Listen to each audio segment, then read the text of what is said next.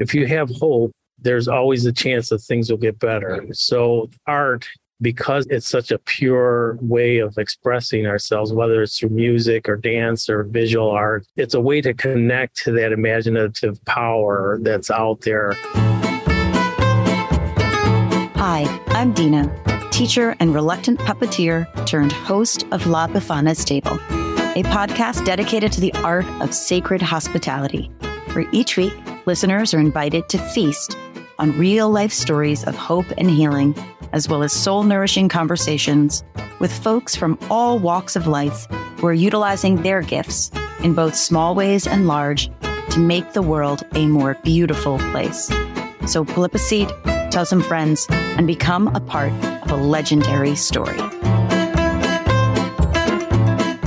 All right, welcome to La Befana's Table. I'm your host, Dina Gregory, and today we have a really special guest. His name is Daniel Cascardo. He is a Detroit-based visual artist who creates abstract paintings that combine elements from primitive cultures with a little Euro sophistication. His work has been described as Fauvist, bright, cubist, geometric. That's a mouthful for me. Hard to say even. Did I say that right? With a joy and vibrancy that creates a playground for the senses. And I'm like, give me a playground for the senses anytime.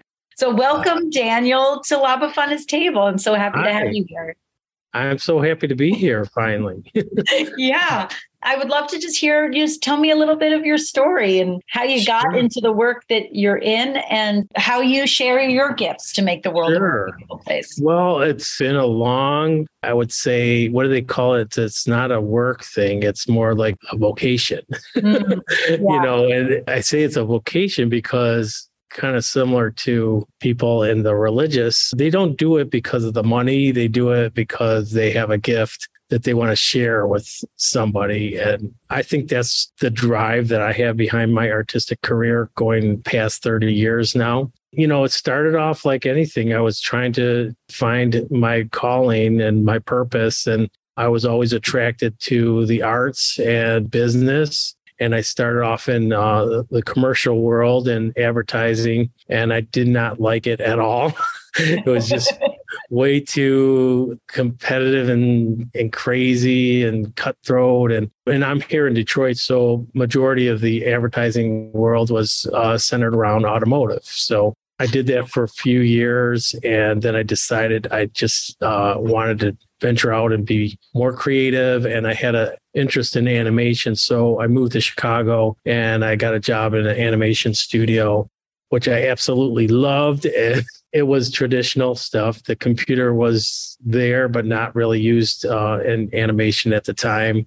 So we were doing stop motion, claymation, and cell animation, hand drawn and handmade, and we made puppets and armatures. And that's I'm very interested in La Befana and how she came about.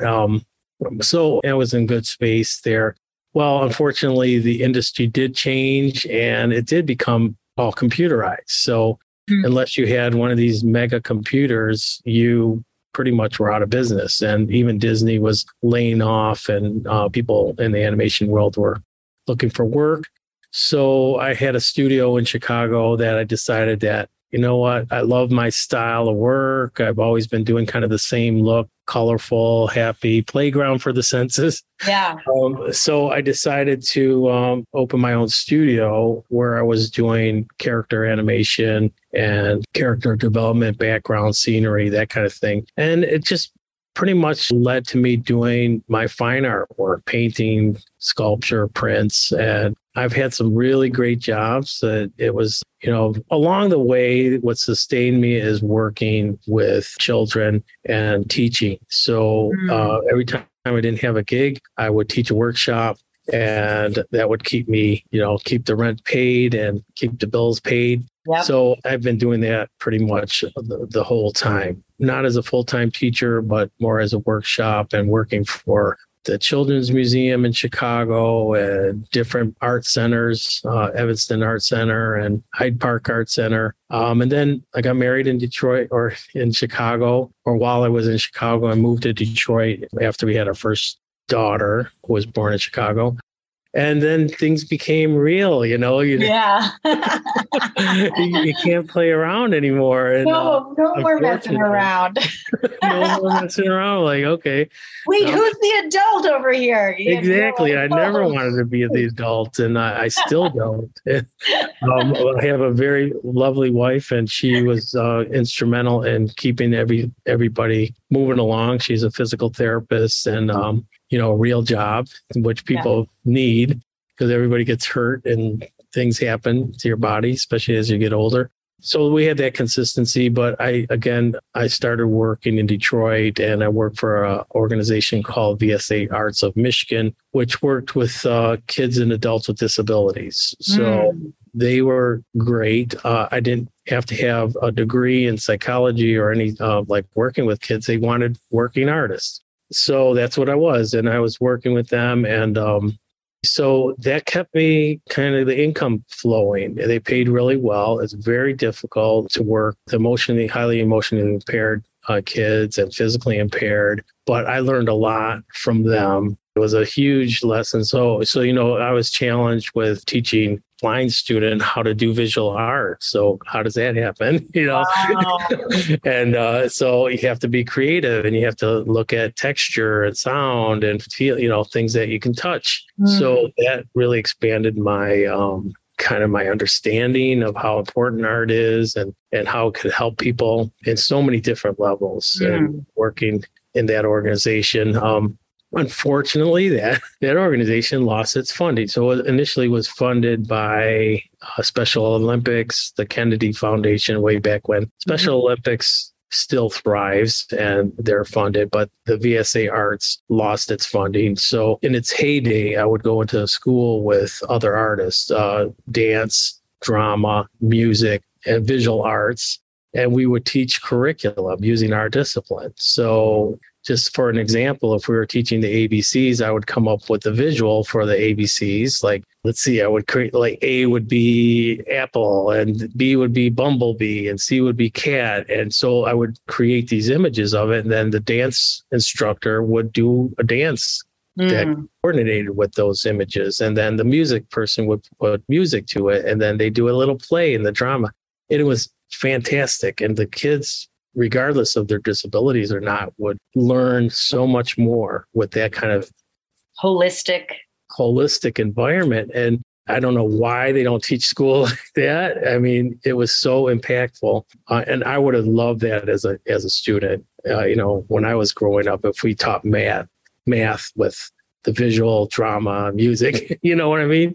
So it was very effective, and I learned a lot. So during that process, even though the funding was cut, I worked with autistic kids, and most of the times they would do individual projects. So I wanted them to be engaged as a community, as a group in these projects. So I just created these interactive murals, which started off with a piece of paper and just drawing random images onto paper. I would invite the kids to just color them with paint or markers. And they enjoyed it so much. So now they're working side by side, some of them barely able to hold a pencil or a paintbrush, and they were able to create these pieces. So they were very proud of them.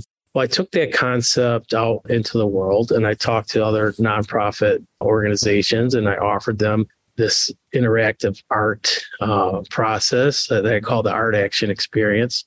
And they loved it. So I was doing them all for nothing initially, just to see how the process would work and if it was a feasible concept and stuff. And it worked. And people were like, oh, we can do this every week. And then I'm like, okay, now I got to think about how I'm going to sustain the process.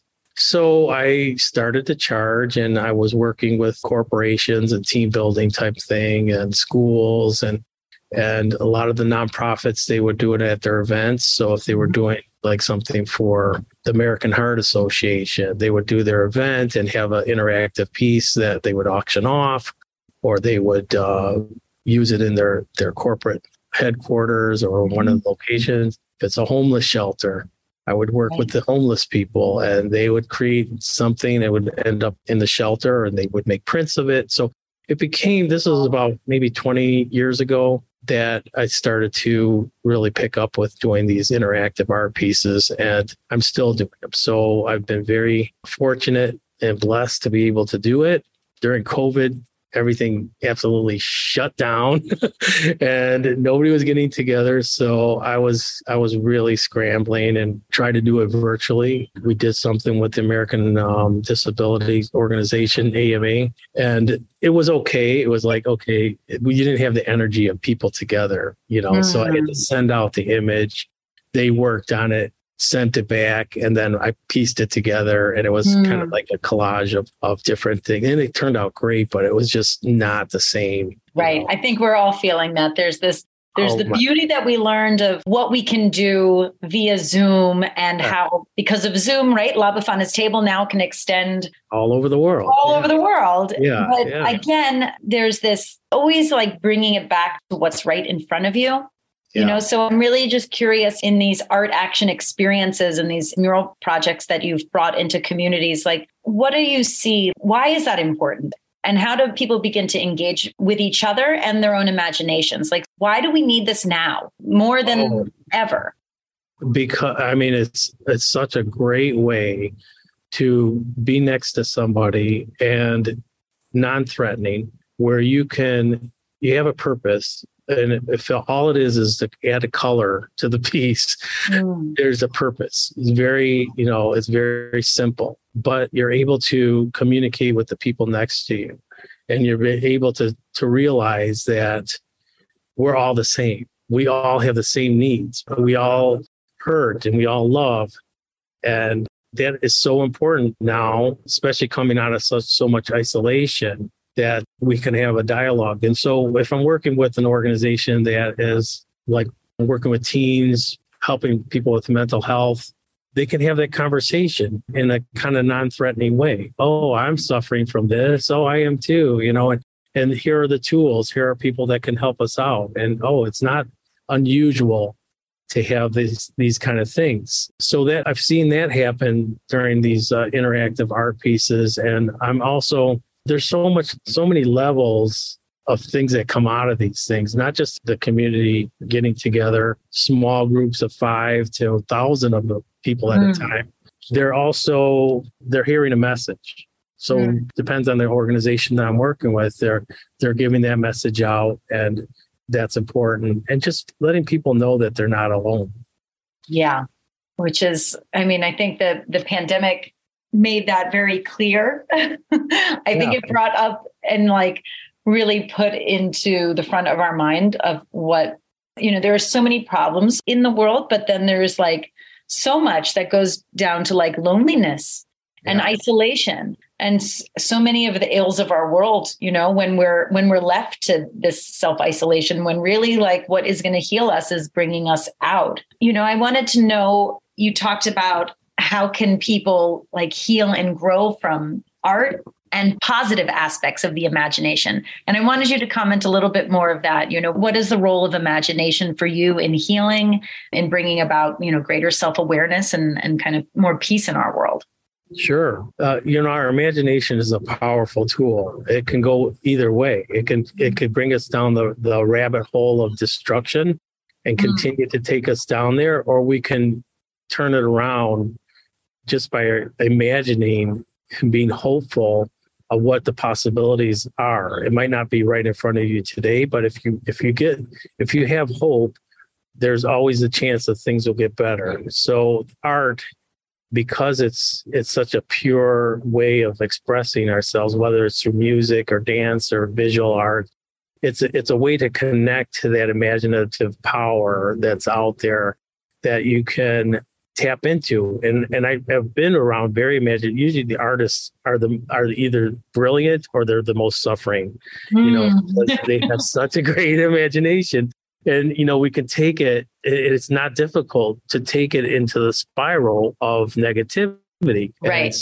Because that's just imagining a story in a different way. Exactly. Yeah. We have the power to really get in there and make it very dark. And a lot of artists try to express their feelings through that darkness. You'll see dark imagery or, things that are there. And it's not because they want to project that to the world. It's just that's what they're going through and that's what they see and that's what they imagine. So it's a challenge, but I try to encourage people to use that gift, use that talent to tap into the positive aspects of, think of heaven on earth. What do you think heaven is? It's what you imagined it to be, and I'm not versed in all scripture, but God says we can't even imagine, our minds can't even imagine what heaven is like. Well, as an artist, I can't even imagine that. I can't even imagine what heaven is like. You're like, wait a second, that's my entire job is to imagine what that looks like. So it must be phenomenal. It must be totally phenomenal. So I've seen aspects of how art heals and creativity heals just from the simplest fact that people are given the opportunity to express themselves. And I had a student in Chicago who was hit by a police car, was immobilized, is completely paraplegic type of thing. And he said that art gave him life. It, gave him a reason to live because he was able to express just from what little physical ability they have, his thoughts. He was able to express, how he felt. And I thought, wow, it wasn't, brain surgery or whatever. It was just this kid finding a tool that healed, help him to heal. And so I've seen it in so many different cases. And the hardest ones are the ones that don't have a disability. They just, they're not vulnerable enough to put themselves out there and really express themselves. They just, it's usually guys, they're very arrogant about what their capabilities are and stuff. And they don't want to admit, they want to have fun. Just like, they're kids inside, but they're like, I can't even draw a stick figure. And I don't want to do this. It's below me. And I'm like, just try it. And once they do, it's something that's like, wow, this is not bad. So yeah, there's a lot of healing in creativity. And what would you say to the person who doesn't identify? From my perspective, I think we're all artists of, whether it is the creation of our life, what are we doing and how are we creating and how are we kind of co-creating with this higher force, whether you call that God, you call it the universe, that we're in this kind of co-creative relationship. And so what do you say to the person from your perspective, like who has maybe cut off from that aspect of their own imagination, who has kind of not seen themselves in that way? What's the first step that they might take in a direction of opening that kind of creative pathway, that space of imagination to see what comes through them? Well, if they don't talk the God language, which makes it very easy to communicate that message, because I get it. I mean, first, I say the first 5 words. In the beginning, God created. Okay, that's the beginning of the Bible. And that shows us that God is an artist. He's a creator. And it doesn't mean that he's a sculptor, but he is. He's everything. And we're all created to be creators, and whether it is creating the best spreadsheet as an accountant, you know what I mean? Or building. I've known some people who really do a number on a spreadsheet. I'm like, damn. That's creative. That, taking any profession, I don't care what it is, there's an aspect of creativity in it. And they're always trying to make it better. Whether you're creating a bomb, you're trying to make it better. You're trying to create something. So the downside, like I said, about the imagination is you can use that creativity in negative form. So we are trying to create relationships. We are trying to create friendships. We're trying to create families and all these things in every aspect of our life. The opposite of that is destroying it. Destroying beautiful buildings that were created. If you're destroying them to create something better, that's one thing. But if you're just destroying them, like in the war and that kind of, that's the opposite of the creativity. So when it seems to be like a force that we have to reckon with within ourselves, right? Like we have the power to create and destroy things. And often I think if we're not in touch with that aspect of ourselves, that force, right? Because I've seen really just, I've seen kids or who are utilizing incredible creativity. Yeah. And if I think about some kids like joining gangs and some of the stuff, and I go, okay, if you don't judge it and you really just look at the skills they're utilizing, they're incredible organizers, they're charismatic, they're entrepreneurs. They're entrepreneurs, Yeah. And so if you see, but the way that the energy is being channeled. And so for you, I was really interested in the way that you described the kind of the positive aspects of the imagination. So kind of what would you say is like our responsibility as creators in regards to our imagination?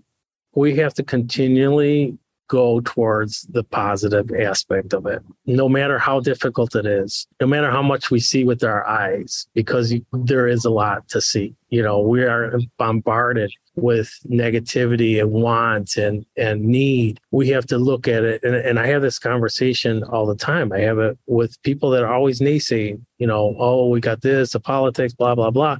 Yes, there is that, but don't focus on it. Focus on what we can do. Focus on the solution, not the problem. Mm-hmm. So when you're creating a piece of artwork, you're there kind of exploring the possibilities. You don't know what's going to come out of it, but you are. I think the only thing that I see as a problem is not doing anything. So even if you're doing something negative, there's a lesson in there. There's something you'll learn. Either it's going to be a hard lesson. You're like, I'll take a few less hard lessons. Okay, I'm in that chapter of life. I just want little light lessons. And that's how it works. That's how it works. If you didn't learn the first time, it's going to come back. And you have to humble yourself. You have to be, and I tell my kids, I said, there's the easy way and the hard way. And the easy way is to trust, be positive, have, I say to have faith in God, trust even in yourself that there's a possibility to do better, but do something. As artists and creatives, we can't just sit in the sidelines. We can't just say, oh, okay, I'm done. I'm putting my head in the sand and I'm not going to do anything. And it's not positive all the time. There's lows in all our lives. And you want to make the lows shorter, so when you're going through those valleys, they're not going to be months and months, maybe a week, maybe an hour, maybe 10 minutes, If you're good, you'll say, can we shorten those little? Yes, let's try to shorten them down. And I think gratitude is huge. Saying thank you for, there's so many correlations with biblical things, but just being grateful for the things you have, not for what you don't have. And, I'm constantly looking, I'm breathing right now. I have air in my lungs and my heart, blood in my veins. And I should be grateful just for that alone, let alone getting that huge commission or paying my mortgage off. We'll take that too. Yeah, we'll take that too. But it starts with that small piece. And that's what I would tell somebody that doesn't really get it. I would say, are you grateful for, there's so many, it's one time I was driving, I was just thanking God for everything I saw, the traffic light, because it helps people stop, for gas in my car, because I'm still driving, there's millions of things you can be grateful for. And then all of a sudden your attitude changes and you have hope. And you're seeing through a different lens, right? Yes. But like I said, the negative part can do the same thing. Well, I got this pain in my shoulder, blah, blah, blah. And this guy just cut me off, and, It's always, I love, I think living in New York City is, I need to escape to the woods every once in a while and just like, whoo, okay, let me have my moment here. But it is a good indicator of where you are, because it will reveal to you your own inner state so quickly. Right. Because there'll be a day where you're like, I'm just maneuvering through all of it. And it's magic. And then there's like, screw you guys. Yeah. Well, that's why we're always learning, because I don't care what kind of czar or guru or whatever you are, you have buttons that are pushed. And like I said, I think if you can realize them and go through them shorter periods, you're still going to get them. You're still going to be angry, if somebody does something to you. But try like, oh, wow, I just did that. Oh, my bad. I gotta, check myself next time that I'm not going ballistic. It's a process. And I don't think we ever get out of that until we're not here anymore. But, that's again, just you shorten what comes with being in the human meat suit. Yeah, I like that. That's true. My meat suit's getting bigger and bigger. I did want to ask, you talk about kind of like a contemplative art. Can you explain for people, like from your perspective, Sure. What is a contemplative art practice for you, and how can anyone bring a more contemplative practice to anything that they do? Sure. So my journey has been trying to figure out my faith and figure out who's God, what's a church, who's right, who's wrong, all that stuff. And I came across his Franciscan friar, Richard Rohr. Love him. So the whole idea of contemplative learning and living, there's so many parallels in every religion. There's something Buddhist meditation and all that stuff. So in the arts, I feel we have an advantage because we are sensitive to our emotions. We're sensitive to our gift of creativity. So contemplative means to me, it's like just being aware of what's going on and what you're doing and taking the time to really, really, really look at things around you and be part of it, be present with it. So and St. Francis talks about God is in everything, everywhere, everybody and everything. So if you really take a grasp of that concept, that everything that we look at and see and feel is God. And so that's the contemplation part. And being an artist, I always say that if I was to dive into my painting or into my work and be part of it, I would still, I could never be the creator of it. I'm just part of what I created. And that to me is just such a contemplative thought, is like, God is so big and so wide and universal. And so I think that mindset is looking and listening, doing more of that than talking and reacting. Although you can't just sit there, you have to make an action to your whatever you're believing in, because then you're participating. You're participating in this creation boom that's happening. And so I think the artists are just in such a great, and I've talked to other artists and they get it. They feel it. They know there's something there, and it's not like in your face religious practice, like either you do this or you're wrong, this way or that way. It's what they call non-dualistic. So you're kind of in the middle of everything. It's not black and it's not white. It's somewhere in the middle. And so when you look at that in art practice and holding those tensions together, and sometimes you go towards, it's pretty unlikely that you would just be in the center all the time. Sometimes people bring you, or, opinions and stuff bring you to one side or the other. And that's why there's such a disunity in our world. Because they're caught in one side or the other. And it's like, it's this way or no way. And I'm not going to lose my ground. It's like, why not? Lose your ground. Where are you going to go? What ground? What ground? Yeah. So, and it's such a great kind of mindset to work in that contemplative frame. So that's kind of where I'm at with it. I love it. And what was just one of your last mural projects that you could kind of just share? Oh my gosh. So I don't know what happened this year, but things just like the floodgates opened up. I went into the temporary space that I'm in right now that I have to leave on Monday, which is a sad thing, but it's a great, beautiful space. But I did a project. I did 2 murals for a Catholic church in an area close to me. And they required a larger space for me to work. They were 10 foot by 10 foot paintings. So 2 of them.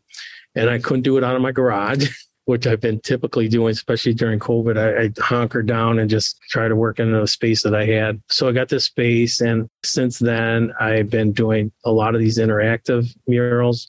So the last one was for a holiday extravaganza in Pontiac, Michigan.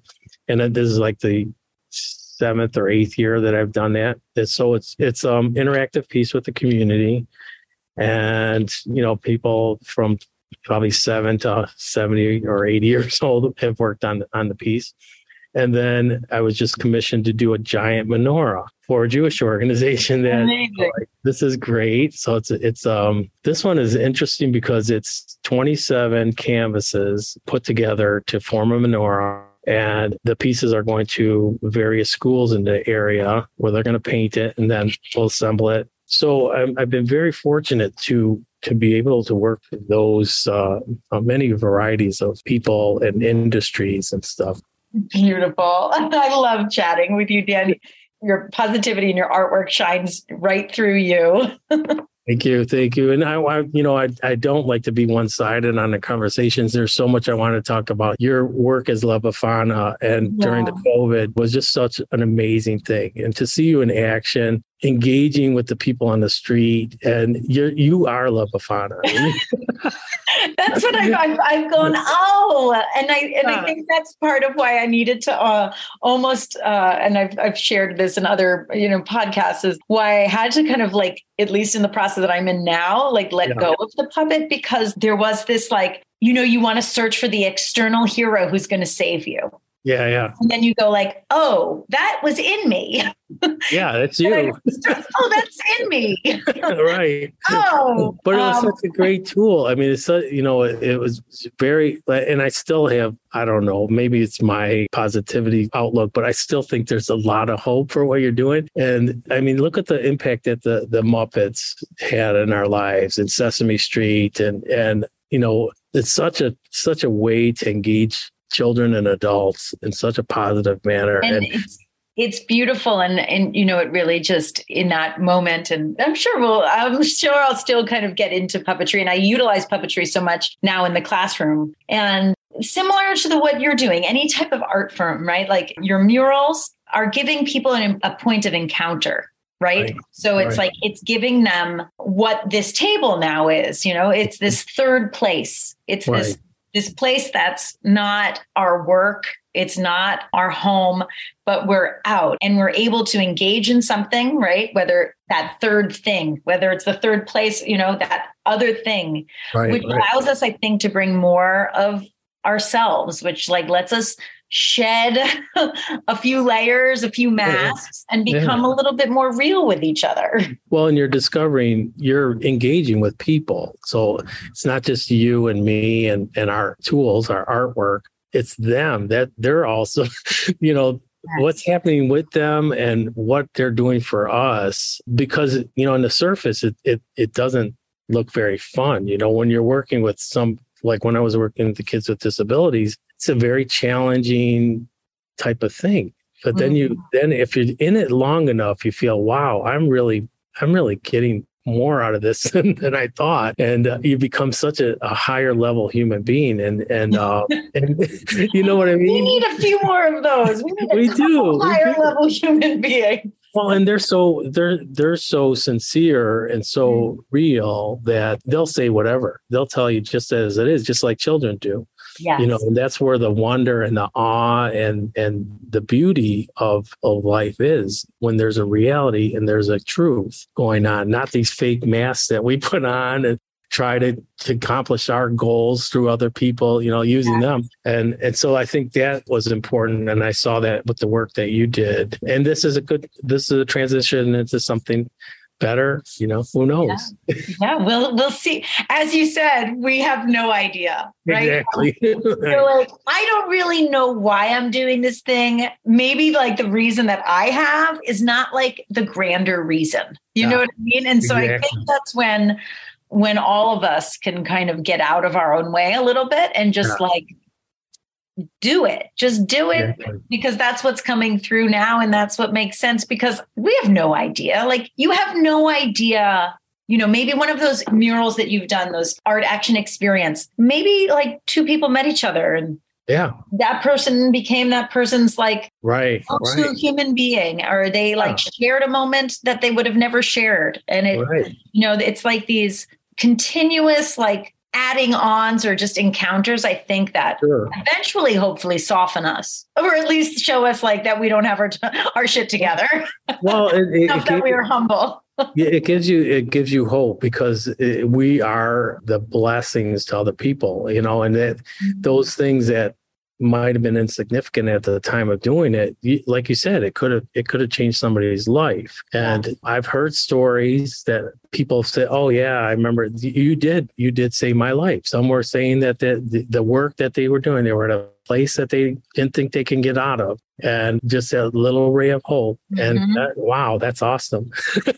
Hopefully when we're up in heaven, we'll see the playback reel of all the people that were affected by what we're doing. But we just got to keep doing it. Yeah. Oh, well, thank you so much.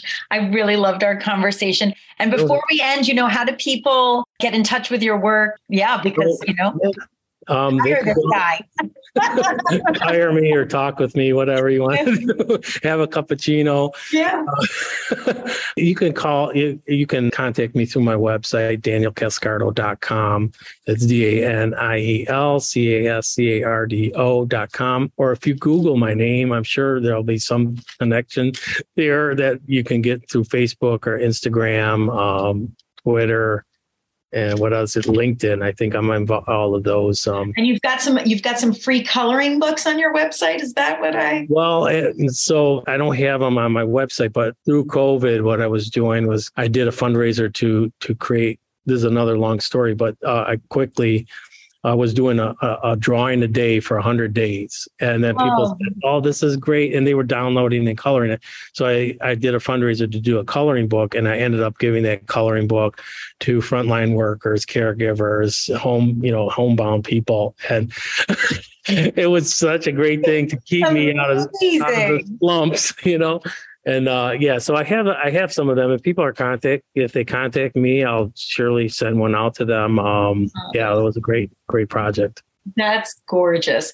And just like another, right? This like being tapped in our creativity is a resilience building tool. And so gets us through. Thank you so much for sharing your gifts here at Lapafana's table. And we'll see you soon. All right, Dina. Thank you very much. Take care. Ciao. Bye. Ciao.